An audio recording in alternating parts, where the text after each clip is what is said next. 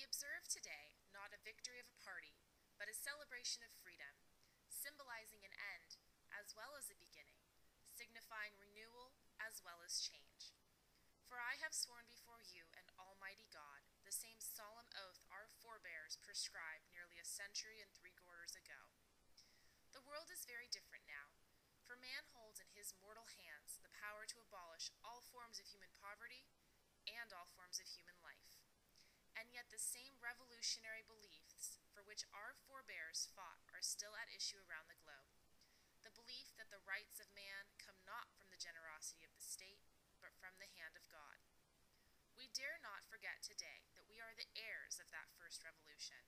Let the word go forth from this time and place, to friend and foe alike, that the torch has been passed to a new generation of Americans, born in this century, tempered by war, disciplined by a hard and bitter peace, proud of our ancient heritage, and unwilling to witness or permit the slow undoing of those human rights to which this nation has always been committed, and to which we are committed today at home and around the world.